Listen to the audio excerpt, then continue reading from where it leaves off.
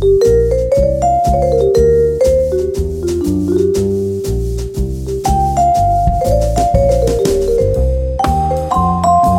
hello and welcome to the Clipping Chains podcast from clippingchains.com, where we are funding the adventurous life.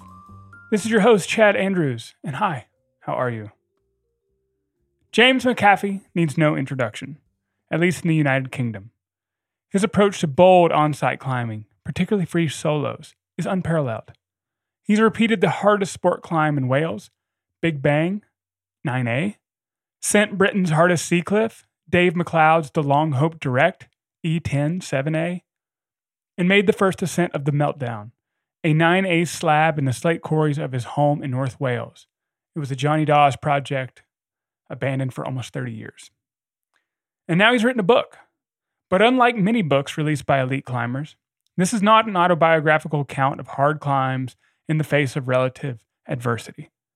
Caff, as he prefers to be called, has written a fictional account of Larry, a young woman amongst the slate quarries of North Wales who, in the aftermath of a family suicide, takes aim at British politicians who push for austerity and the conditions that led to such suffering. This conversation was really a gift. I can see even through all that rage that James is brimming with humanity. He really is. He has a very warm heart. He cares for people, I can tell. It's a trait that's sometimes in short supply these days, right? So I hope you'll enjoy this one as much as I did. But before we get into it, got a couple administrative tasks. I want to thank my latest subscriber over at Buy Me a Coffee, and that's Alexander. And I want to remind you again that this podcast relies on almost entirely on donations. So that if you are enjoying this show, you can help support this platform at Buy Me a Coffee. You can pay as little as $1 a month or a one-time donation of $5 to keep the lights on here. And you'll find the link in your show notes. You'll find a link on the website. And if you can help out there, I really appreciate it. Also, I want to remind you that James' book and website can be found in the show notes. So if you're interested in this story, we talk a lot about this book in this interview. You can go find that there either on Amazon or on his website. Get a copy, see what it's all about.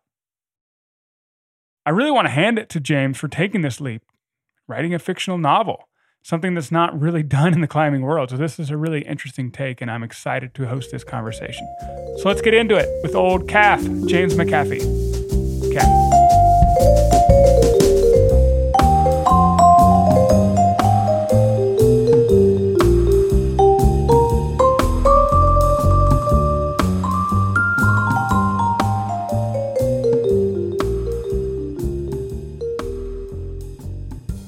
All right, James, welcome to the show. How's it going, man? Yeah, no, good. Yeah, thanks a lot for having me on it. So we're not sitting in the same room. Where are you joining me from? I'm from Cwmaglo, a little village in North Wales. It's in the United Kingdom. Yeah, can you spell that for the folks who don't have any... Because when you said that the other day, I was like, where? What is this place? Yeah, so it's Welsh, the language, and it's 3 words, CWM, Cwm, and then separate word Y, and then separate word GLO, so Cwmaglo. Yeah, I thought a lot about where to take this discussion to start off. And you have, because you've written this book and you talked a lot about your youth, and a lot of things in your life come from this, a lot of things in this book come from periods in your life. I was kind of dying to know a little bit more about this Welsh rave scene of your youth. Can you tell me a little bit more about that? Well, it wasn't actually my youth. I had a bit of a midlife crisis. In my really? So this is more recently? Yeah, no, it's like when I was younger, I wasn't into parties at all. But yeah, in my mid-30s, I did get very into techno music and techno and trance. And yeah, I mean, I guess North Wales and Sheffield, particularly a city in the middle of England, they're obviously got a lot of climbers in them, and a lot of the climbers are keen on DJing. So there's quite a big party scene, in North Wales and in Sheffield. And there's climbers like Bob Hickish and people who have organised a lot of different parties throughout the UK. And within the slate quarries, which is a very large quarry on the side of Llydaw, a 3,000 foot face, I guess they've been running the odd party for years. And yeah, during the pandemic, I bought a generator when I was bored. I was just obviously in lockdown. I thought, right, I've lots of friends DJing, we've got a lot of equipment. If I have a power source, then I would be able to set up parties wherever I like with a load of good friends. So yeah, at the end of the pandemic, I set up one in the slate quarries. I had to clean out this barn. It's full of goat shit. It took me quite a while to clean it out. But when I cleaned it out, we had this amazing party, like, just 150 friends. Quite, really good. And I had 7 different friends DJing until about 7 a.m. Just all night. And it was just an amazing party. Everyone had a really good time. When you're up on the dance floor with loads of good friends, it's a pretty powerful feeling. You have a really good time. That's a little bit about the rave scene in North Wales. But yeah, I'm surprised how many friends and climbers, good DJs, and enjoy getting lost in music. Sure. So is this the party where you thought you had this like dead guy on the floor? I did. So yeah, well, I've ran 4. So I only intend to run 1, but I got the generator. And it is, like I say, because it's been so good, I've kind of ran more. But yeah, one of them did get out of hand. Too many people came. And yeah, at the end of it, it was daylight outside by this point. Now I'm pretty tired. I'm like ready for, tidying up and going home to bed. But yeah, there's a guy on the floor sat there with he had a blue mouth and grey goo eyes. Like, I've never seen anybody look more dead. And I just prodded him, said, are you okay? And then he did move outside, and eventually did make his way out of the place running this party. But I, it was very nervous. It was quite frightening, I would have said. Sure. Because you're in these parties, you want people to have a good time. But obviously, there are a lot of randoms who come to these parties as well. And what the guy had done in terms of drugs or whatever, I've no idea, because I've never seen anybody look more dead. Like, it's basically blue mouth, losing oxygen, right. Cyanosis. There's a bit of a dark side to some of these parties, that some people just kind of looking for oblivion, I guess. So how do these things not get busted? Because in America, I could see, some neighbor would hear this, cops would be on the scene, and you'd get like an hour out of it, and everyone would be running into the hills.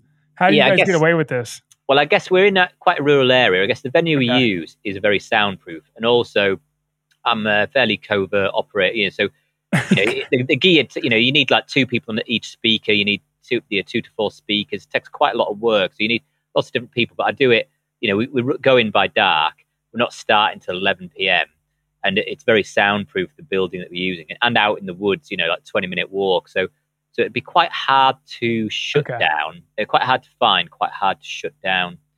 And then we mop up, and we're like ghosts, as soon as it's daylight, we're hiking out with the gear. Exactly. No, that's, I've always heard a lot about the UK rave scene, and we have it here in America to some degree, like in the bigger urban areas, New York, LA, that sort of thing happens. But I've never been, and I certainly used to be into live music and certainly into a party scene to some degree in my kind of college years, but I never really stumbled into one of these or into that world. So I'm always a little curious about it. So you said you had like a bit of a midlife crisis. How old are you now? You're like 42, 43? I'm 42, yeah. Yeah, okay. Yeah, so I split up with my long-term partner. I used to have a fantastic partner. I was going out with her for 10 years, Sophie. But yeah, I did have a crisis. I guess I've become a bit estranged from Sophie, even though she's a remarkable, extraordinary woman, brilliant woman. Uh-huh. But anyway, we broke up, and it's some of the usual kind of stuff, stuff to do with work and finances or whatever that were involved. But anyway, broke up, and then for the year after that, I think it's fair to say, very lost. But like I say, I was lost. But various friends were organising these big parties within the UK, like some in beautiful valleys in the Lake District, some in random caves on the south coast of the UK. So I got involved a little bit in these parties, for right or for wrong, Sure. But the music I do love, the former music, not all of it, but yeah, sort of melodic techno does get me excited sometimes. Sure. No, I understand. And it also comes across to me that you have a clear affinity for the land and the people of Wales.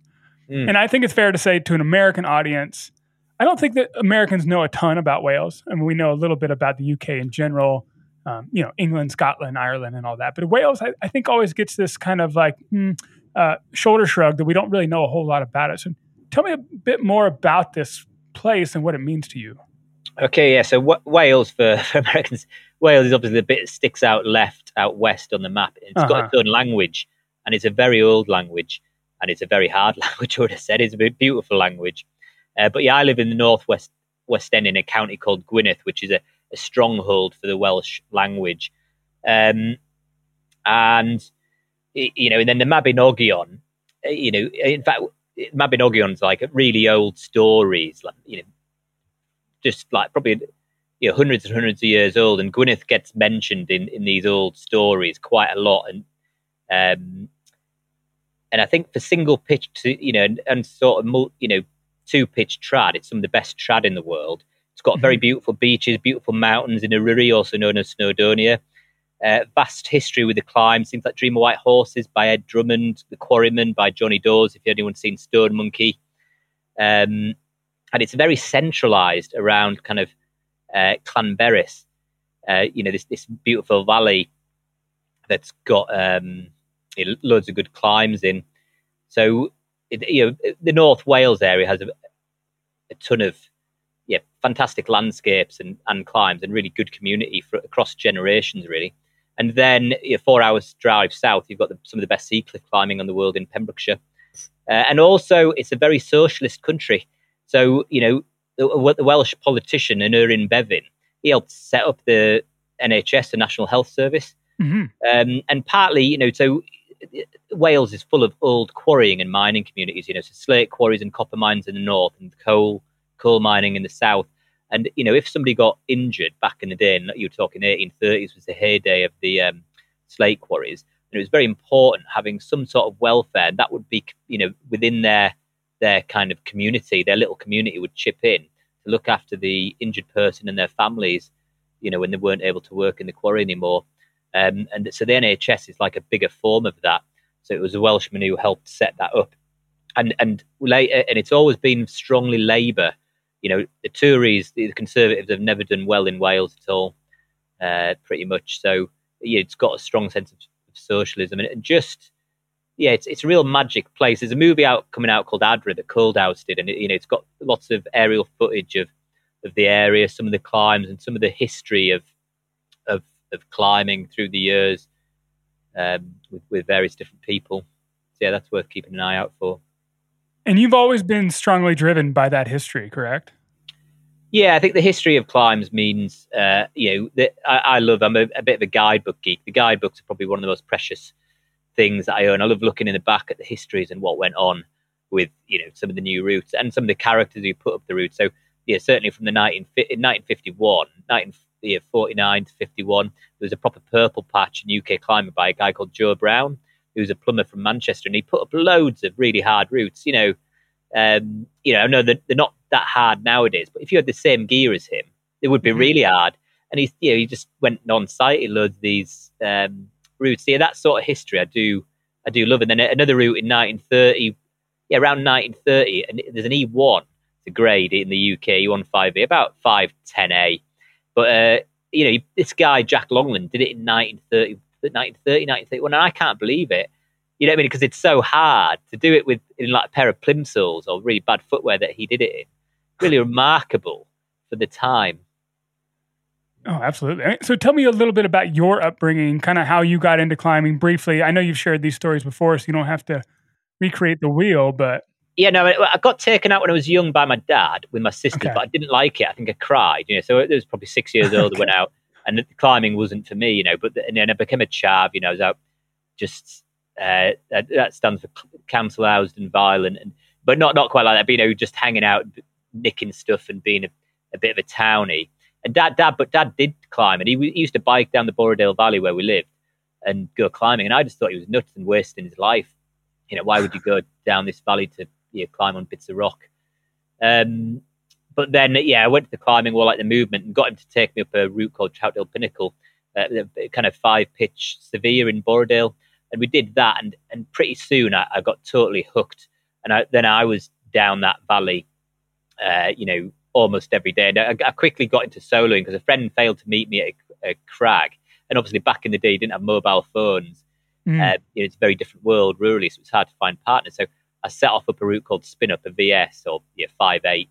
And it felt weird at first, but then I was going at 5.9. before long, most of my climbing was without a rope, so it was really good for. I knew it was really good for developing endurance, technique, and a good head game.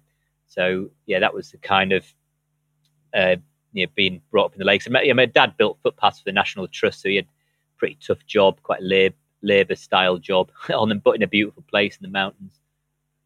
And mum worked at a stationery shop. So did you feel that, obviously much has been said about the kind of British or UK style of climbing, the boldness of it. Did you feel like, given the history of all those climbers in the region, the styles they climbed in, did you feel a strong pull to be more bold in your own climbing? Because you've obviously done many bold things. Yeah, I guess, there was, within the lakes, there was a very bold climber called Dave Burkitt who's put a lot of hard routes up in the lakes, but also people like Pete Willens. He'd put up routes. He would have been one of the best bold climbers in the world. Nobody would have heard of him, but he's still alive and lives in the lakes. But he put up a load of routes around that kind of E6 mark, and he only had a swammy belt, so like a belt just around the waist, not leg loops. And he used to climb with a fag in his mouth and just do outrageously serious routes. Like what he called them, life in the fast lane that gets E6 now, and incantations.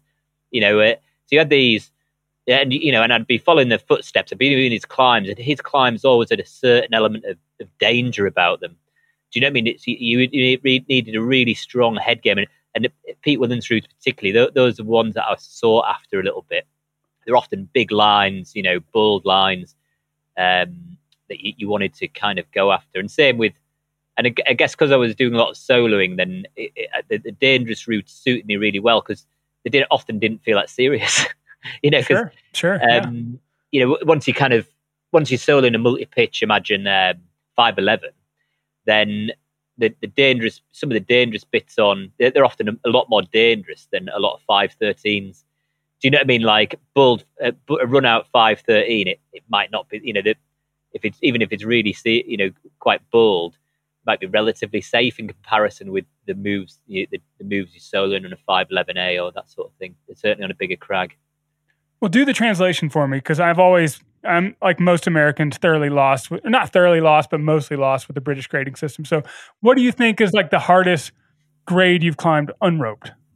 Unroped. So yeah, well, I only ever climbed mainly on site, so without any checking stuff. Yeah, I did. Well, I did repeat some routes, but mainly on site stuff. So up to about 512A, but on bigger routes. 512A on site solo. Yeah, and when I was younger, I doubt. Yeah, I'd be surprised if anyone in the UK had done any more soloing than me in the mountains, just because that was. Yeah, I absolutely loved it. And, I guess in the Lake District in Wales, used to do just an awful lot of soloing. Really good head for it. I don't have that head nowadays. I'm pretty useless at it nowadays. Yeah, I was going to say, have you softened on this? I have softened. I guess I did a big day in the Lake District just under a decade ago, but that was a push. My head had changed a lot then even. So basically the decade that I was started climbing, that, I had a fantastic head and I absolutely loved, just going out on my own, doing as many routes as I could, in the beautiful Lake District or Wales. And, but, as I've gotten older, I have lost the head. So I can still go out and do easier routes, but in the mountains, but the zest for doing, slightly, stuff that I could still find very easy indeed, but I wouldn't enjoy it anymore. The head isn't quite there for it. What do you think changes that? Well, for me, I guess I'm not sure. I guess it feels like being a bit of an old guy at a rave. Do you know what I mean? You feel that you've done your time, and I guess your just risk assessments are very different from when you're younger. When you're in your early 20s and late teens. I mean, that's partly why your insurance is high on your car for your blood. You've got an aura of confidence and invincibility about you, where you feel you can't put a foot wrong, and that it just doesn't matter what happens. Whereas as you got older, the Beatles are right. You kind of not as confident, as I once was. Very good. Yeah, so I can do it, but it'd be a bit more forced. I don't feel like it. Oh, I'm not judging you. I've been a phenomenal wuss my entire climbing career. I've never been known for boldness, that's for sure. So, but I'm also an American, and I'm from a different era of climbing, which we can talk a bit about as well. Because how old obviously are you? so I am actually I'm about 39, going on 40. But, All right, I you're a youth. yeah, so I didn't start climbing until, in my late 20s. So this was only, 10 or 13 years ago. It just, I don't, especially in America, that was not really an encouraged scene. Like no one was going out. I mean, certainly there's people like Alex Honnold who do big free solos, but, I don't really see a whole lot of that. And it certainly wasn't like the old hard grit scene in the UK or anything like that, Yeah. They just didn't exist here, at least not that I've seen.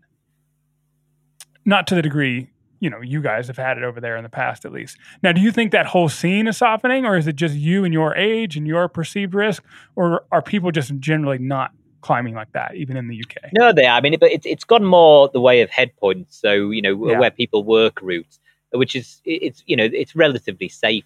Sure. Head pointing. Very rarely has somebody got injured on a hard head point. Because you know what's coming up. You've plenty of time to risk assess it. You can choose the day that you're going to be going for it. But I guess hard. I guess on sighting, it's probably has lessened a bit on the trad front. There's not quite as many people, I would have said, going out wanting to do it as there was in like the 80s. In the 80s and 90s, and a lot of the classic hard trad routes would have quite a lot of people on trying them.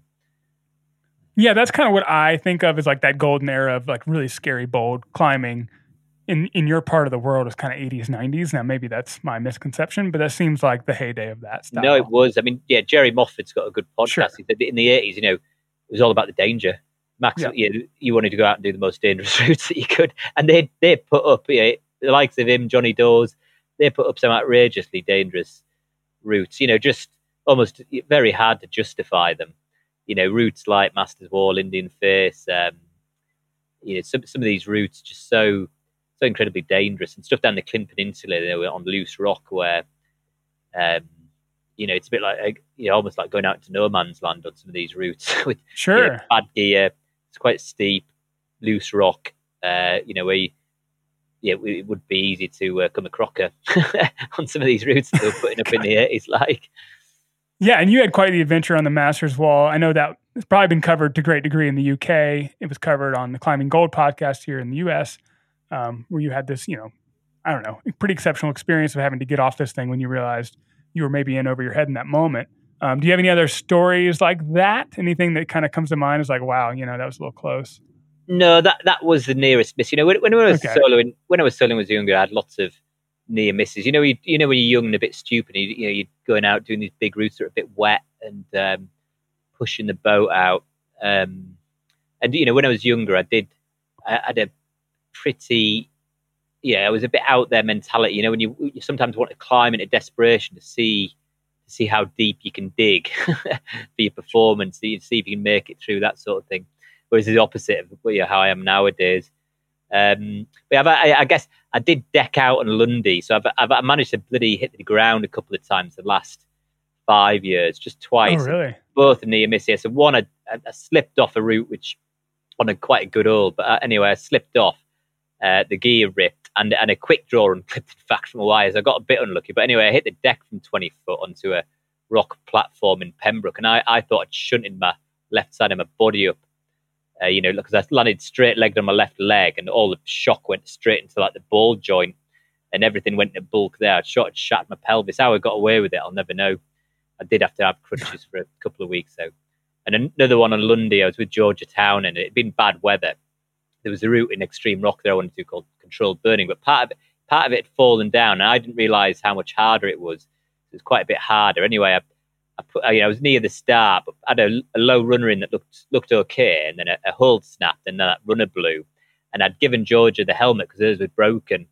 And I arrived, she pulled me out of these boulders a bit back, and my back was spasming and then in pain. And she said, "You got a head cut, and I put my hand on my head. My hair started coming out with blood out the middle of my head, and another clump. And you think your fingers are going to go inside your head. And then my arms started to lock up, and she gets into the meditation position beneath the crag and starts meditating. Wow. And I'm writhing around on the ground for like 15 minutes, trying to work out if my back's broken or not. And then I'd fallen backwards through these boulders, and basically a sharp granite block had tomahawked a load of hair off the top of my head and just put a little groove of, which with a bit of blood in it off the top of my head. I managed to hike out of the slope, but it looked bad. But the wrist ended up being the worst thing. So yeah, that was a real near miss. But it all happened really fast. But yeah, it took 6 months for my wrist to regain strength. So did she stop meditating and help you? She did eventually hike up the slope to follow me up. Yeah. Yeah, I find this fascinating. You've obviously done a lot of very, I don't know. You're a really good climber. You climb hard things. You climb bold things. And Hazel Findlay actually even called you the best trad climber in the UK, especially at on-sighting. And, as an American, again, when we think of UK climbers that are kind of household names, I think it's fair to say that your name would not be there, but I don't think it's because you haven't done the very impressive things. So why are you not considered a household name, at least in this country? Well, that's very kind of his. I mean, I guess, yeah, various times of the last 20 years, I've been going well, and I would have been, doing a lot of hard trad in the UK.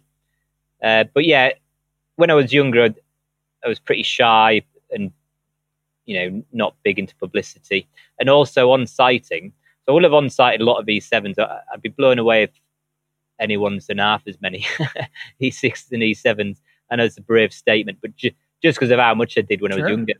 And the fact is, on-sighting E6 and E7s doesn't get you any publicity because they're not very big grades, So head-pointing E9s will get you, and E9s and E10s and E11s will get you more publicity than on-sighting E7s and E8s, by and large.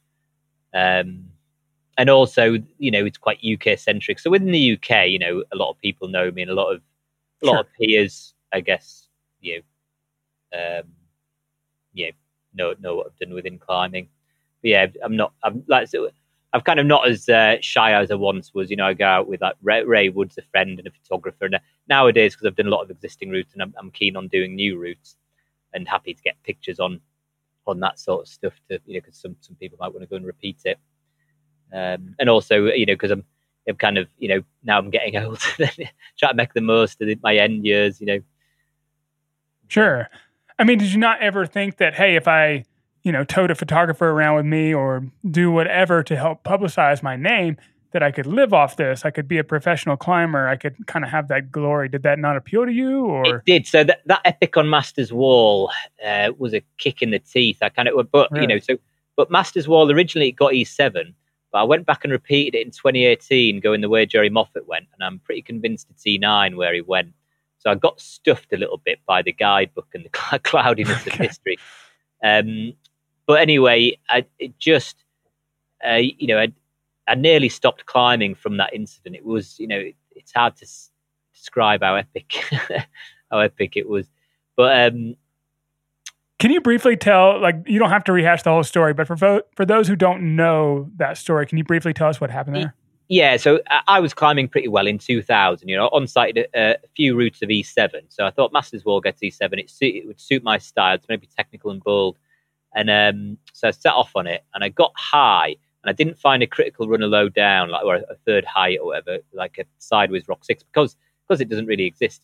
It's a really poor runner. But anyway, so I threw a skyhook on, climbed above it, did a few hard sequences above it, and got to these crimp edges, and then I managed to get my right foot on these crimp edges. So I had a little side pull with my right hand and a crystal crimp with my left, and I ended up changing position, and it quickly became evident that I couldn't climb up, I couldn't climb right, and I couldn't climb. I certainly couldn't climb down. So I had to untie and drop my ropes to my friend, and he went round, but he didn't know the crag, and it's quite a biggish crag. So it took him a long time to reach me, and I thought I was dead. For the last half hour, next to no strength left, most fingertips bleeding. Been changed in position. I'd thrown my rack off, but I just thought I was brown bread. And eventually, he'd lowered the ropes down 1.5 meters, and I to my right, and I thought, I'm going to die with that rope in sight. And eventually managed to pull it back up and chuck it across me, and I managed to get a slippery hitch in and fell like 50 or 60 foot down right into a route called Vember, slithered down the ropes. We just left the kit there, and it was just a mess. And Adam, my friend, was a mess as well. So you were able to stand like on these little crimps and untie your knot like one-handed or something and just drop it, and you're just sitting there. No, I rope, grabbed the nothing. rope and just fucking hooned some sort of shit hitching. Yeah, it wasn't a very good hitch. That's why I swung miles and Oh fell my miles. God. But it was like, but because I went back and obviously checked it out on a Grigori a few times, many years later, after doing the Indian face, and the position is a tricky position. You know what I mean? It's not an easy. It's like, the thought gives me the total fear now. To be, that looking back at a dense, stupid 18, 19-year-old kid stuck on that fucking wall. But like I say, when I repeated it, I thought it was E9. I thought it was a lot harder than it got graded. And did you head pointed it this time? Yeah, I head pointed it. I knew it well, but I knew it was hard than it was graded. Before, when I played around the Grigri, and then when I led it, I read Jerry Moffat's account and about how close to death he was on it, and he was climbing really well, soloing big mountain E4s and 5s, and he'd worked it. I knew it. People told me he worked it quite a lot, and he got to these edges where I was stood, and he thought about lowering off a sky hook, and so these edges where I was stood on for hours, that's where he thought about lowering off a sky hook. And I read his account after I led it, and my friend, who was a good climber, he fell off second me on it, and I thought, yeah, it's as hard as Indian face. It's similar level. So it changed British climbing history for me. When I did that climb. No, and it's an impressive effort, and I'm actually really impressed that you kind of, quote unquote, came back to the scene of the crime and got it done. How many years later? Was it like 18, 16 years later? It was 18 years, yeah. I only did it because it's in extreme rock. Okay. So you had to get that done. Well, yeah, and also because I thought, well, it's not going to be that hard. But then when I led it, I realised how much harder. I just thought, everyone who said they've done it, they've done this lower traverse. So they haven't done it the way Jerry Moffat did it. Because the fact is, a lot of climbers who basically aren't as good as Jerry, kind of did it and said it was all right, whereas Jerry Moffat nearly died. You know what I mean? Like, I knew something didn't quite play ball with people's descriptions of what they did. And that's kind of the cloudiness of some climbing history. So yeah, when you had this big epic on it, that's the year 2000, correct? Yeah. Do you think did it embarrass you to have to bail like that, or to have this? Yeah, I guess. Yeah, I was young, and young people are a bit more. They feel shame and embarrassment a bit more, but also I just felt a bit of a prune. The fact is, you're sponsored climber, you're going to go out and do bold, dangerous stuff. That's kind of the name of the game. Right. Certainly with the UK climate at the time. And I just thought, you've got to start questioning the reasons that you're doing it for. So I took a step back at that point, for quite a few years, So I was still sponsored a little bit, but quite informal kind of, relaxed, bit of gear here and there, sort of thing. I mean, were people critical of you? I know that scene could be it was in America too, could be very critical of others. It was a little bit of a posturing kind of world in those days. Yeah, I mean, I don't know. I guess, some people would have been critical, but, nowadays I certainly wouldn't care. Do you know what I mean? As you get older, you feel less shame, and you just kind of give less of a shit about what people think. So, but at the time, then I might have been a bit, nervous about what people thought, just being young and stuff. But yeah, it did make me a bit more calculated, because at the time I was a bit of a bull. I would just I'd kind of just set off, and it'd be all systems upward progress more often than not. With little thought. I'd be soling big E4s between the rain, and just doing quite incredibly dangerous stuff. Looking back, not on a regular basis. It was just week in, week out doing quite dangerous stuff. So a kick in the teeth that I just got away with was it might have saved my life at that point, because I had some wild ideas about other stuff that I wanted to do. Yeah, and so on one thing we're kind of weaving towards it that I've been really fascinated with, and I've seen it, as time's gone on and the times have changed, we've kind of shifted to a different world of how we promote ourselves and we're kind of our social standing and our hierarchy in the world. We kind of had this conversation offline about modesty, and I thought it was really fascinating. And I've always sensed this difference. Again, maybe this is just a dumb American view of the world, but the UK always had, I don't know, a little bit more of a preservation of modesty than I've seen in the US in maybe the last decade or so. Does that hold up to you? Okay, it holds up generationally. I think Okay. because I think the generation who didn't have social media, then the modesty is still there. But I think social media, as I mentioned to you, has been a bit of a shotgun to the head of modesty a lot of the time. You know, it's not all the time, but certainly, I think as a means of self promotion, then it can be a bit much, if that makes sense. And I guess for sponsored climbers, imagine sponsored climbers, then the people who are giving them kit will want them seen in their kit. So then there's, I guess it's, then pushing themselves in their kit on the social media on a regular basis, or posting, regular updates, about themselves on a regular basis. So it is the kind of death of modesty in its own way. Sure. Certainly, because I had a contract, I had a sponsorship contract with Arc'teryx once, and it was quite, I found it a little bit anal, I've got to say. Or, they wanted like a certain amount of posts. They weren't fussed about quality. It was just like number of posts that you did on social media. And I was like, well, I only write a blog after I've maybe done a good trip or something, do like a trip report. Do you know what I mean? I didn't want to be like biffing stuff out willy-nilly. But so I guess it's where marketing meets climbing. No, absolutely. And I've struggled actually to get a lot of high performing athletes on this show, because what I want to talk to them about is not necessarily about their climbing and their achievements, which is always interesting, but I think other podcasts do that better than me. But I'm more interested in their background lives and their financial lives and a lot of things that they're honestly not able to even talk about. I've tried, and a lot of these people are contractually obligated in a way that they cannot discuss these sort of things that I find very fascinating, and it's just completely off limit to them based on their contract. Yeah, I mean, the fact is a bit as well. I mean, I get the vibe. I mean, and this isn't maybe well researched, but a lot of the people certainly who I know in the UK come across as a bit trustafarian, so they're already quite well off, and then mountain equipment or RAB or whatever, they just give them a bit more money to support them. But a lot of the people I know are rich enough to retire already. Do you know what I mean? They don't need this additional sponsorship. Yeah. How did you grow up, by the way? So, what do you mean by how? Yeah, that's maybe too vague. Like in terms of your means, like did you grow up from a wealthy family or did you not? No, yeah. So, let's say mum worked in a stationery shop, dad worked in a building footpaths. But I would have said we were pretty poor. Like certainly one of the poorer families in Keswick. We rented the house. We didn't have any spare cash, sometimes in debt.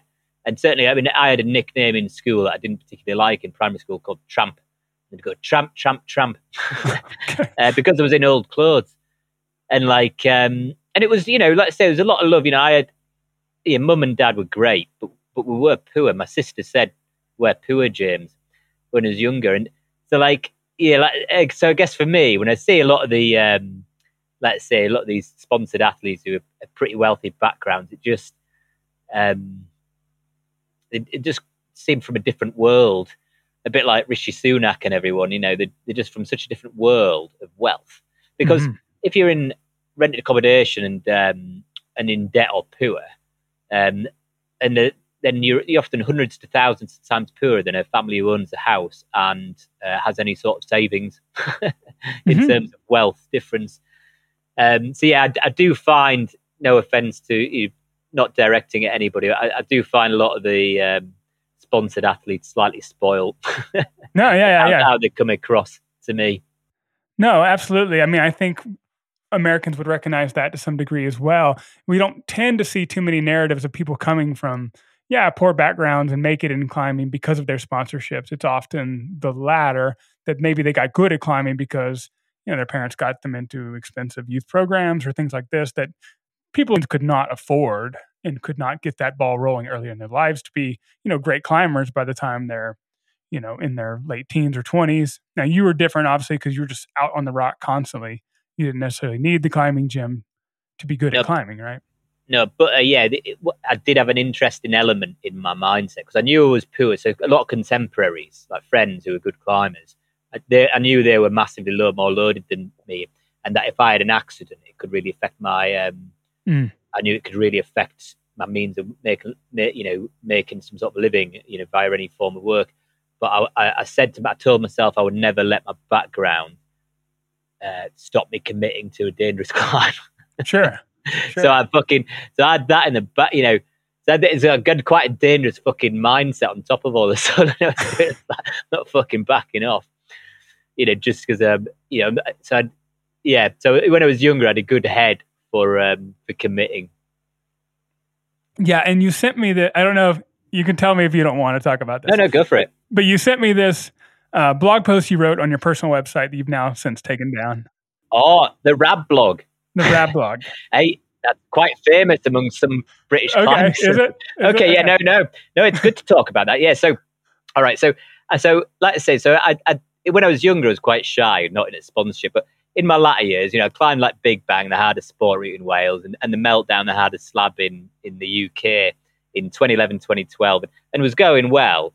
And then, soloed 100 extremes and lakes. So thought, getting back into it, less worried about publicity. And I managed to get the odd financial contract within climbing, for a little bit of money. You probably, and at one point, taking about a third of the income.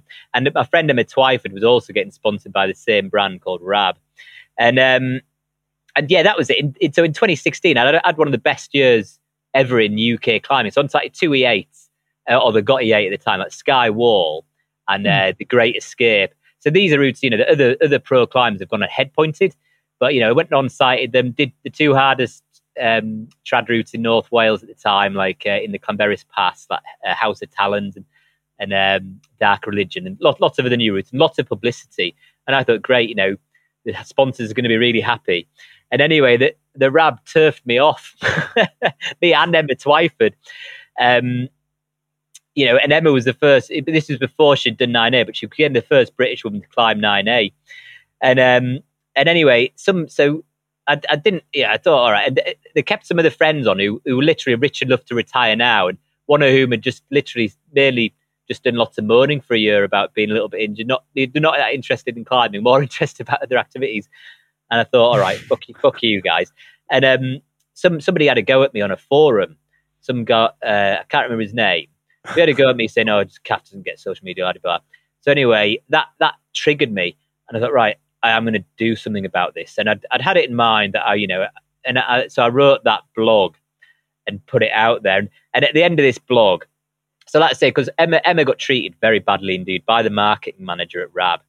And so that combined with them basically giving me the finger, I thought, right, it was just, there's a bit of Machiavellian in me. And at the end of the blog, I brought Niall's story. Niall Grimer told this story at BMC AGM with Nick Colton in the crowd and Rab Carrington, who set up Rab the company. But he said, Nick Colton and Alex McIntyre, they'd gone up onto the Grand Jurassic, done the Colton-McIntyre route, the hardest route in the Alps. And Nick gets down to Chamonix and is desperate to get laid. But he's going around all the brothels in Chamonix saying, I've not got any money, but I'm just in the hardest route in the Alps, really want to get laid. And the last brothel he arrives in, the prostitute points the tattoos out on each thigh and says, if you can name me who these tattoos are on my thigh, I will give you what you want. And Nick's scratching his chin, going, I don't know who the two on the side are, but the one in the middle is Rab. Wow. And apparently the crowd at the AGM, like Rab was in the crowd, the jaw just dropped. I mean, only Niall could get away with this. He's a really funny comedian, Irish guy who I used to work with. I love Niall. But anyway, I got this in, and I think I got my points across that, Rab did treat Emma really badly. They were just a bit shit with me. And this other guy I called a cyber wanker as well. Just because I got the feeling that these people who are on forums think that they're impervious to, they can insult people on some forum with a little gang of friends on a forum, and that, that they're not going to get a bit of comeback on it. And I wanted to let them know that there was going to be a little comeback from me. So, and like I say, I wrote that, and Emma said that I didn't actually go far enough. So it was clear that her dealings with Rab were fucking bad, and it right put me off sponsorship in general. I just thought, just because when you've gone to some effort, to get a bit more publicity, and yeah, I just thought, it's kind of a bit pointless, just because the fact is, let's say the more sponsoring spoiled kids than they are sponsoring people who go climbing. So this is why you get the Dark Lord reputation over there? I guess, the Dark Lord. Now, Dark Lord Jack Geldard gave me that nickname. And when I was, and when he gave me it, I don't think I deserved it. But I can tell you now that at various points of the last few years, I have deserved that name. Okay. Whenever through being through slightly darker patches in my life, and maybe been struggling a little bit more. Then I think I'd kind of settled into that name a bit too much. But I'd like to leave that Dark Lord name behind. Okay, I'll leave it behind. I came across that the other day. I was like, so is this why he gets this reputation? Anyway, but you did have, it's a Leo Holding quote in here. I actually thought it was really good. And he's also kind of known for shying a bit from the limelight, if you think that's accurate. And you wrote here that he once said, "The modest man goes hungry." And I actually really like that. I mean, it's a simple kind of idea that kind of resonates with me, in that in the world, I don't think we get a representative view of thoughts and opinions. We get the view and thoughts and opinions of those who are less modest and who are out there, kind of shouting it from the rooftops, right? You're more shameless, yeah. And it is a good quote, because the fact is, if you read business books as well, people who demand more generally get more. Mm-hmm. But also, basically, if you're from a more wealthier background, that generally imbues you with more confidence to ask for more as True. well. True. So certainly when I was younger, I was aspirationless. I had no money and didn't want to ask for anything either. But to be fair, I was clueless when I was younger as well. Fair enough. Okay, so you decided to not fully pursue this kind of fully professional climbing life. I mean, maybe you toyed with the idea, maybe attempted it, but doesn't resonate with who you are, where you wanted to be in life. So how have you balanced like the idea of financial security with this high level climbing? I wouldn't have said I'm not somebody who has generally looked 5 years ahead and gone, right, this is where I want to be in 5 years' time. I've kind of fallen into things, but I have landed on my feet quite a lot within life. And now, when you said I didn't want to, become a professional climber, one of my regrets is that I didn't. In my early 20s, I could have soloed some quite hard routes if I decided to work them, but I thought it was a bit lame working routes and then soloing them. And also, I didn't want to advocate soloing either, because I think, if you go around soloing and some kids see his picture and think that's a cool thing to do, and he goes out and dies, or they go out and die, then sure, there is a kind of bit of responsibility, that you are advocating soloing, and then somebody goes off and dies doing it. So, but anyway, I didn't get into that, but I landed on my feet with working at Plasia Brennan. I've worked there for 7 years, and it was quite reasonably well paid. It's like instructor, it's National Mountain Centre in Wales, but they're dealing with adults who want to be there on generally personal and professional development courses that they can lead groups on rock climbs or mountain walking, like MLs, where you go out at night navigating for a couple of nights. So I worked there for 7 years, and I've worked 5 years freelancing and a bit of professional climbing, like again doing mountain leader trainings and assessments. And then I got the best job I ever had at the BMC as their youth and partnership, and then their youth and equity officer. So I worked there for 7 years, and that was a fantastic time. There was a really good team of people there. So Nick Colton was my boss. He was a super guy, and Kate Anwell's head of HR, and then my friend Hannah, who's my main drinking partner, Niall Grimes, and then Alex Messenger, who was head of marketing. And it was very good for me on a personal level. It made me much more employable. I was running a just massive program of work, from setting up outdoor programs, climbing programs for young people, getting instructors to run that for them, running things like mental health conferences, mental health webinars, equity symposiums, and whatever the equity steering group wanted the BMC to do to reduce barriers to participation to underrepresented groups, and I would action their desires, or try to. And it's very varied work, and I was good at it. I ran lots of different events. So it's a fantastic time, that 7 years. It was the best job I've ever had. It'll probably be, it might be one of the high points of my life, that job. So why do you think it was your favorite job? Like, what? I mean, you said it was a great team. I mean, maybe more specifically, what made this job so great? I guess it felt very fulfilling because you were helping people out quite a lot. I had thousands of different people on courses. Sometimes running fundraisers for charities that work through medium of climbing, like people, climbing clubs that worked with kids with serious disabilities, kids with autism. You were doing stuff that you felt was making a bit of a difference. Then I'd have free places for people in rented accommodation, any sort of income support on these courses, so that there was a pathway for people from poorer backgrounds. I was doing a lot of the admin for Black Dog Outdoors that did like Andy Higson set it up, and they do guided walks for people with aimed at people with a mental health condition, and they have that mental health first aider in the groups. Just quite a wide variety, quite positive work, and also the team. Let's say Hannah was a really good friend and drinking partner. She gave me a lot of counselling. Let's say when I broke up with my long-term partner Sophie, I was on my ass, like really seriously on my ass, just mentally, just that when you become a person that you didn't believe you could be, because you've generally been, the odd bit of depression, but you're always kind of within yourself, so to speak. You're always steady. Whereas, for the year after that, I was highly unsteady. Like doing the odd dangerous, very dangerous thing. Just. What do you mean, dangerous thing? Well, there's more dangerous things in life than you can do within climbing. Just, I guess. Yeah, I mean, I literally, I don't want to go into the exact details. Sure. But imagine dangerous things that you can do within life that you may regret. Those kind of things. I didn't kill anyone. No, okay, good. But you can rest assured that it was just. You can rest assured I was a very lost person in 2018. Yeah. And it just, yeah. But you found it helpful to work with those who in your mind, or maybe anyone's mind, are underserved, right?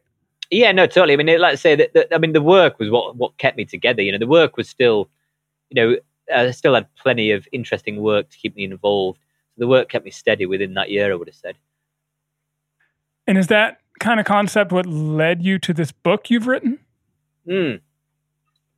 What was the inspiration there? All right. So the inspiration, so when I split up from this long-term relationship, I wrote various things out. Like principles for life. Be more environmentally aware, cut down alcohol, cut down fags. And I said write 2 chapters about sci-fi, but so 3 or 4 years later, I'd not written a word. And then I was at a friend's wedding last year, Helen Clear's wedding on Fackwin, and a random guy I hardly know, Jez. I said to him, I'm thinking about leaving the BMC, but I'm a bit lost about what to do. And he said he'd read some of my stuff and that I should write a book. And I thought, sod it, I will. So I Googled how to write a book and wrote out 5 synopses. And the 5th synopsis grabbed me because, so around austerity, and I knew I could pour a shit ton of energy into it because I had a family member, who I do love, and they were in trouble financially, and George Osborne and David Cameron, these people with a vast wealth, who brought austerity into the world, into the UK big time in 2010.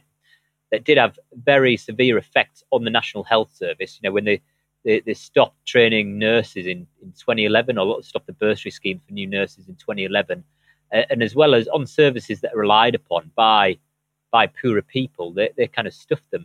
And these people with vast wealth in offshore accounts, I looked at the synopsis I'd written, and God knows how they got the Morrigan, the dark goddess of fate, war, death, and ravens. I don't know exactly how that came into it, but the synopsis grabbed me. And when you start scrolling it out, and I thought I can pour a shit ton of energy into this, and I did, and it all started to fall into place, really fast in terms of the. Like I say, in a few months, I had the first draft ready. So, give me the title of this book. Am I pronouncing it right? Ellery? Ellery, yes, that's a Welsh name. Okay, and this is fiction, right? It's a fictional account. It is a fictional account, but a lot of the stories from the first 2/3 of the book are from real life events in my life, and I only realised that a few months after it had come out in print. That I thought, fuck, a lot of this shit actually happened. I mean, obviously at the end, then it goes get more fantastical. But yeah, Eleri is a Welsh name, and like I say, it's both homage to North Wales, to the community that I love and the landscapes that I love, and also, poured a lot of scorn and hatred for the political class that has been that has brought the UK into poor standing in the last decade or more. Did you always have this interest in politics? Where did that come from? No. So, I mean, I was very apolitical, I would have said. My dad said not to bother voting, that they're all the same. Dad wasn't asked. But I guess it's not something I ever give any thought until 2016. So during 2016, the Brexit vote. So a friend actually did a new boulder problem called the Romaniac, which is named after me. And it'd be just because I thought it was an extremely bad idea, the Brexit vote and leaving Europe. Europe was set up, after World War II, basically to stop to help reduce the possibility of everyone going to fucking war again, as well as the kind of the trading stuff and being able to move about and work freely. So I thought it was an incredibly bad idea. But also, so the Brexit vote happened, and I started to look at the politicians, and I'd always presumed politicians would be kind of straight A people who excel and everything. And then I started looking at them, these representatives from different areas, and what they were saying, and I thought, oh my God, these people are fucking thicker than I am. Do you know what I mean? Literally, when you hear somebody talking, and you think they're often dense and unprincipled, some of these politicians. So I started looking about, and I also saw UKIP, so that's the United Kingdom Independence Party. So Nigel Farage, who was high on my black book list, big supporter of Donald Trump. So this guy's been talking about a black book list. I started looking at thinking, fuck, people are taking these dickheads seriously. So I started hounding them on social media, on Twitter. So Nigel Farage used to be head of it, and then it was a guy called Paul Nuttall, and I started hounding him twice a day on Twitter. And I made a point of hounding them twice a day. That must have been healthy. Yeah, so I guess the end of 2016, and when Trump got in, I just thought it was insane. And so then I guess, I have become a bit more politically aware of what's going on. And, we've had a bad time of it. So we had Brexit, which was a poor idea. I think that's fair to say. We had Boris Johnson, who was a profound liar. And then we had Liz Truss, who thought to give the top 1,000 richest people in the UK a tax cut, and did loads of unfunded tax stuff that the IMF and the world just looked on with disgust. And that helped increase everyone's mortgages and rents. She didn't last long. In power. No, she was only in power for like a month, and she managed to stuff everyone.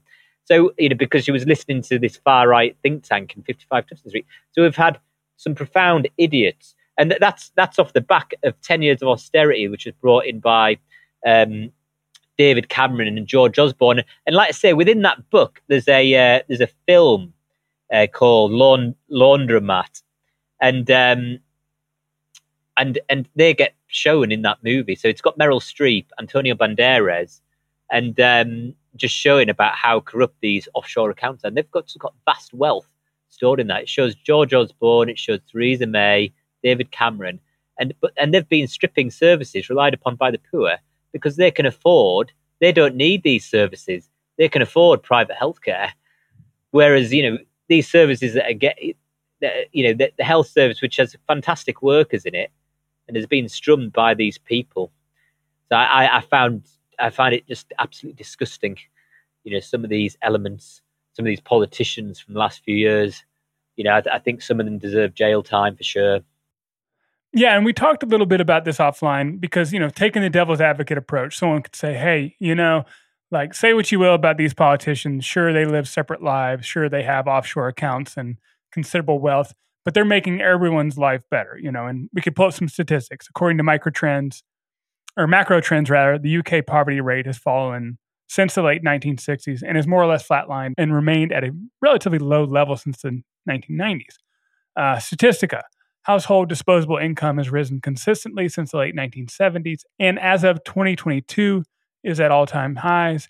And then finally, according to the UK Office of National Statistics, Wealth inequality in the UK has remained stable for the last 14 years. So, given these stats above, so why are you still dissatisfied with these recent politicians? What, if anything, is missed when we just look at these numbers?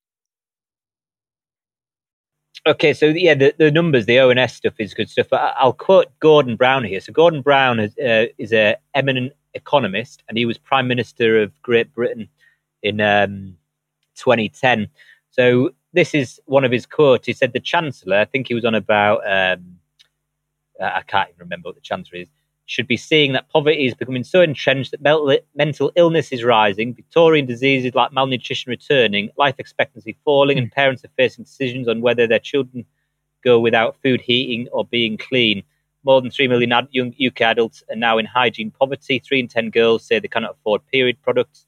So the cost of living is having, a serious effects on a vast amount of people. And here, has poverty increased in the UK since 2010? 25 years ago, a third of children lived in poverty. This fell to 28% in 2004-05 and reached the lowest level of 27% between 2010 and 2011. But it's been rising and reached 31% in 2019-2020. That's since the austerity. So there is some serious stuff. And also social mobility. I said the IFS, Institute for Fiscal Studies, said social mobility has been the worst it has for 50 years within the UK. Basically, if you're from a poor background, you're more than likely going to stay that way. And that generational gifts from old people, so wealth, if you're from a wealthy background, sure, then that's more relied upon for household, pass me downs from older generations. That is very true. And so do you think that's why you've gravitated towards your sympathies there? I mean, you have that background, of course, yourself, as you've said. So is that why your sympathies lie for that kind of... Yeah, I do sympathise with people who are poor and people who could become destitute. And like I say, I guess, within the equity steering group. So this is the group at the BMC, I'm going to guide BMC around matters of equity.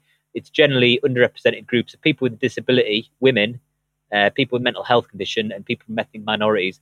They're more likely to be poor as well. But I have a good understanding about what it is to be fucking poor, and to be, not have anything in your fridge and being a bit embarrassed about that, and, being on your ass and just, maybe having a packet of Rollies and nothing else in your life. You know what I mean? Like being on a train station, just like wondering what you're going to do because you haven't, you've next to no backup. And, and I'm fortunate nowadays, I've got a little bit of savings. I've got a mortgage on a house, but I'm from a background where I know quite well what it is like to be pretty poor, and where you could end up on the street very easy. So that is a big part of what's influenced you in writing this book, correct? It is correct, yeah. And like I say, a family member was struggling. So the effects of these very affluent people pushing austerity and destroying public services, I can pump a lot of hate into these people. I detest these people. Do you know what I mean? So as well as homage to North Wales and some story, I guess background stories from some of my life, then it is my contempt for these people thrown in there. Like I say, there's a chapter called The Pig Kings, and part of it's a kind of conversation between Boris Johnson and Dominic Cummings, who brought a very divisive, hateful politics to the UK that I was also disgusted by. But like I say, it's partly scorn and hatred, and also how I'd like this form of politics and inequity to end. Obviously in a rather fantastical style. Sure. Well, yeah, take me through that a little bit. Like, what is the narrative here? What is the fictional kind of arc to this story? So I guess, like I say, I set it in Wales because Denny-Ollen, so that's a small village which I have lived in near where I live. It was a very poor area. When the slate quarries shut in '69, it went from having loads of shops and pubs to having, the usual post-industrial problems, social problems. Poor, drugs problems, and maybe less social cohesion in some ways. But anyway, it was Objective One area when it was in Europe. It had money pumped into it because it was so poor.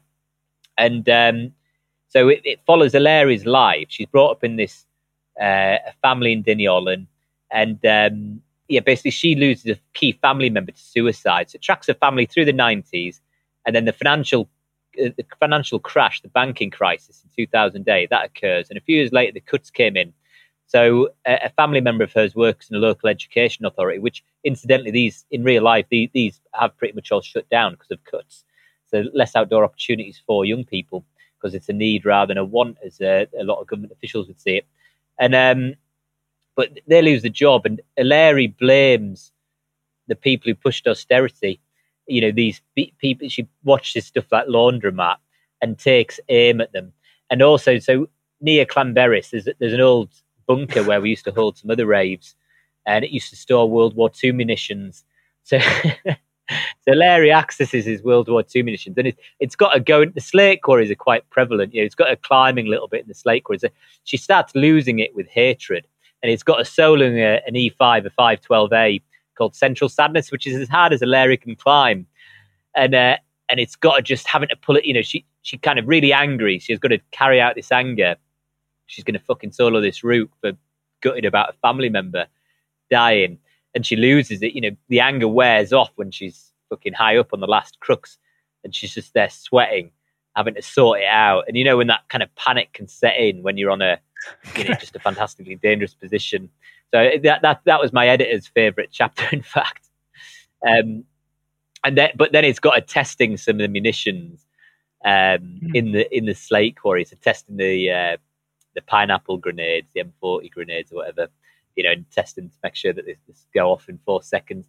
And then it's got to using a bus, the number 85 bus. You mentioned about on the questions you sent me about the cover. So I got the covers, a view of Hilary stood beneath a rock climb called Looning the Tube, looking out through the slate quarries with the ravens nearby. So Maisie Lovett did that. She's a fantastic local artist. And another cool local woman, Sophie Hilary, did the editing on the book.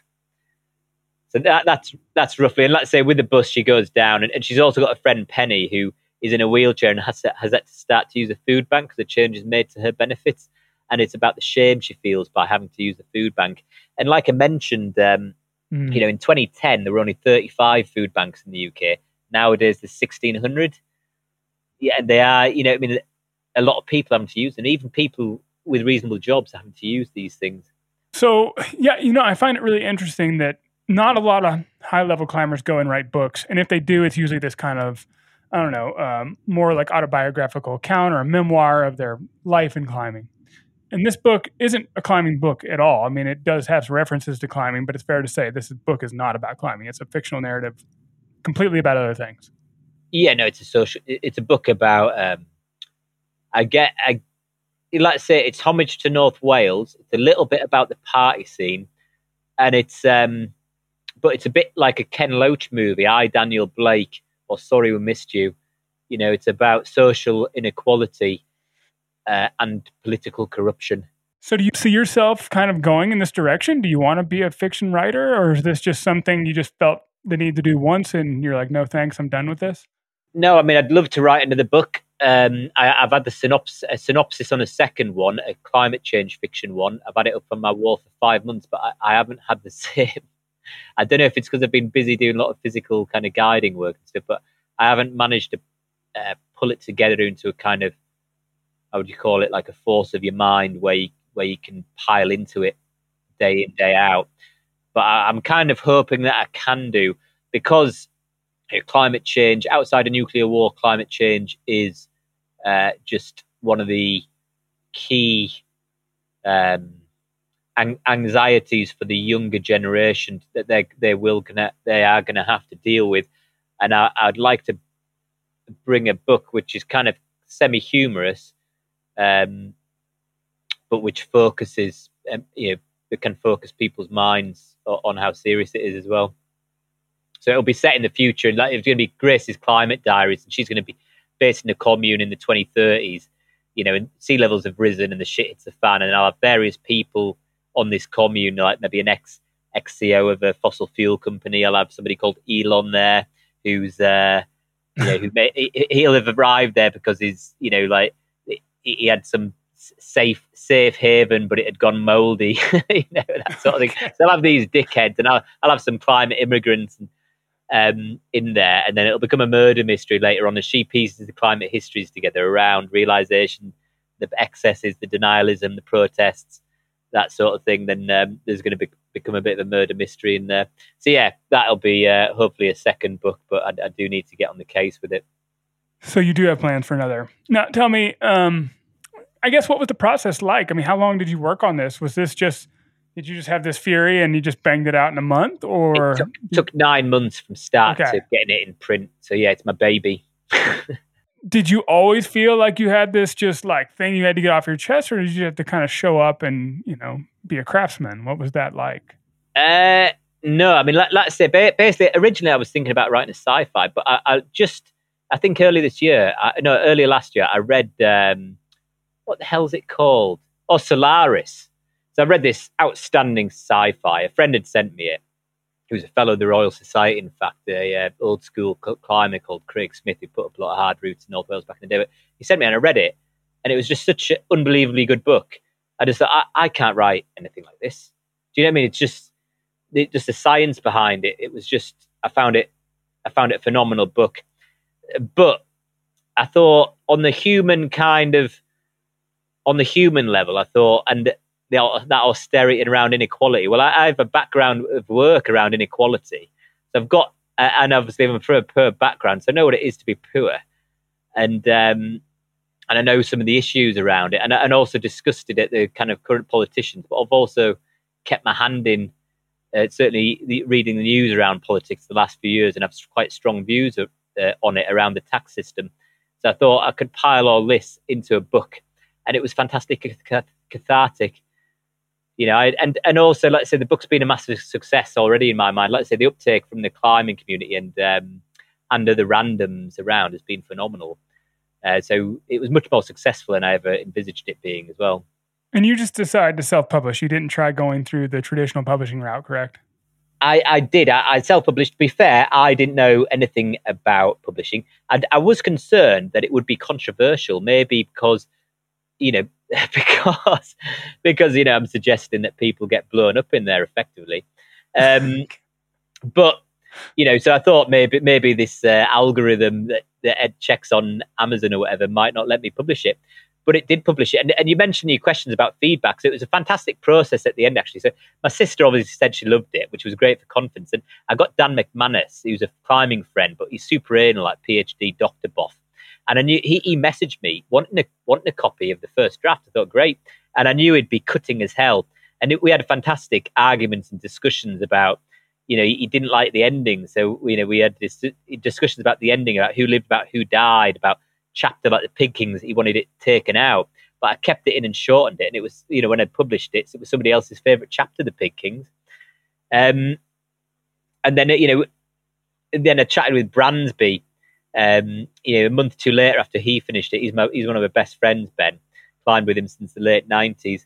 And something clicked in my head after I talked with him, and he made me give an ending that I was happy with. I hadn't been happy with the ending until I chatted with him. And at the end of the day, I just wanted to make friends laugh. And I thought, right, this is an ending which will give friends a bit of a laugh. Okay. I guess we'll have to leave that to the reader. Yeah, totally. Yeah, so I find it interesting. You're an interesting guest for me for a lot of reasons, right? Number one, we often talk on this podcast about money, but you obviously have a very different viewpoint about all of this. You come from a different background. You've lived a different life. I mean, everything about you is, in a way, kind of contradictory to the things I write about here, which is I talk about building wealth because I think it's a powerful thing, but I also don't talk about building riches. I don't talk about, material wealth. I don't talk about getting yourself in some position of power to lord it over other people. That's not of any interest to me, but it's more about, first, stability, and then second, the freedom to choose the life you want to live. And so I have to give credit where it's due. Our kind of mutual pen pal, Jane, I'll leave it at that. She met you out in Wales, and she's been writing to me off and on for quite a while now because she also discovered this podcast and just thought we would make a really good conversation. And she is right.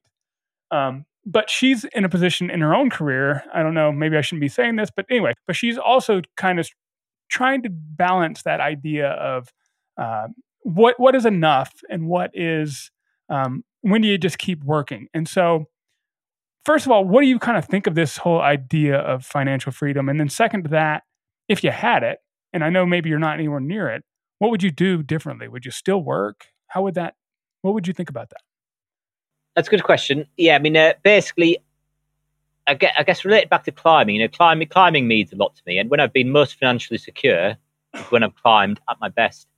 Okay. Because I think you've got less on your mind. And I get that feeling, same with chatting with friends over the years, when they've been a bit insecure about what they're doing for work or how they're going to pay the next bill, then they've generally been less able to focus on climbing and on enjoying life.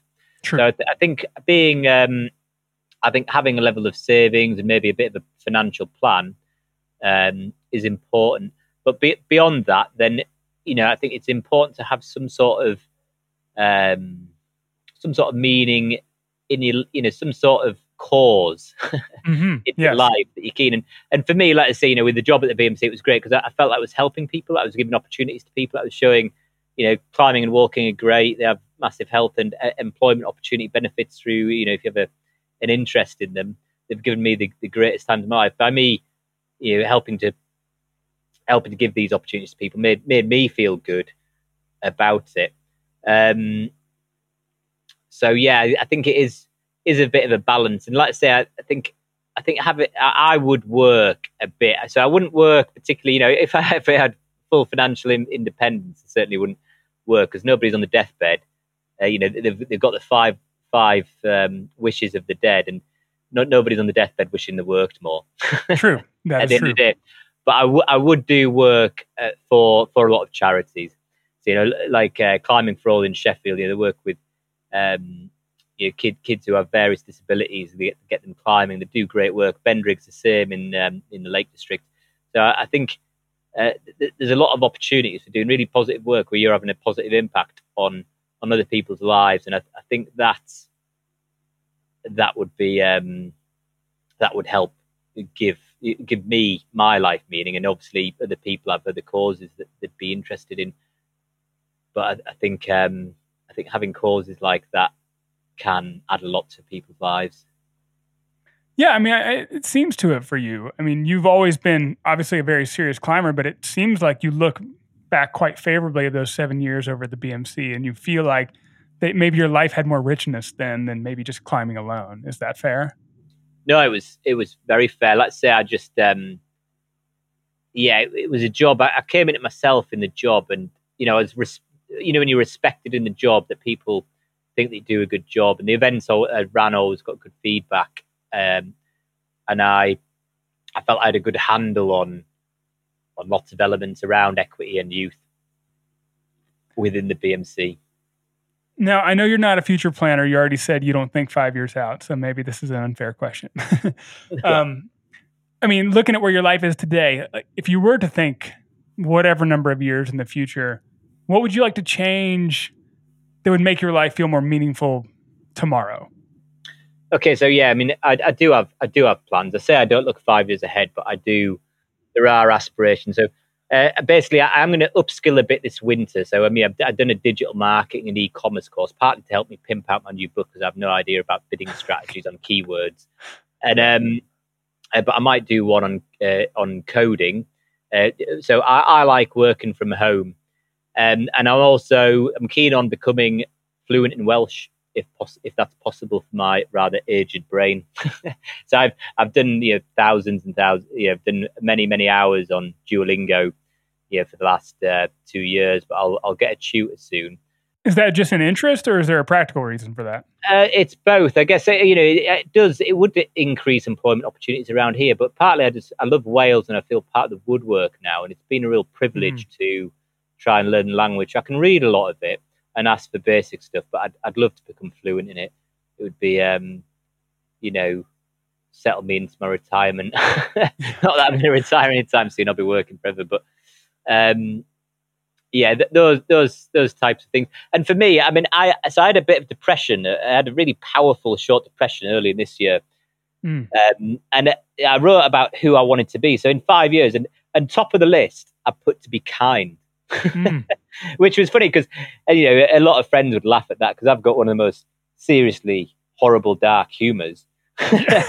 Like you saw that blog that I wrote that decimated. Yeah. And like kindness didn't come streaming across in my mind. But, yeah, I mean, but yeah, you're kind, dependable, positive. Because I've been quite a negative person, a bit more reflective and grateful, because the fact is I've got some fucking great friends. I'm very lucky.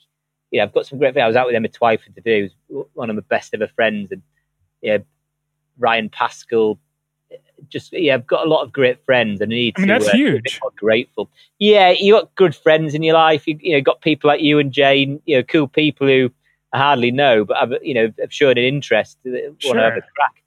So yeah, that's where I want to be in 5 years' time. I'd like to be a little bit kind of humoured than the person I am now. Maybe still running the odd party. Okay, the friendly party guy. The friendly party guy.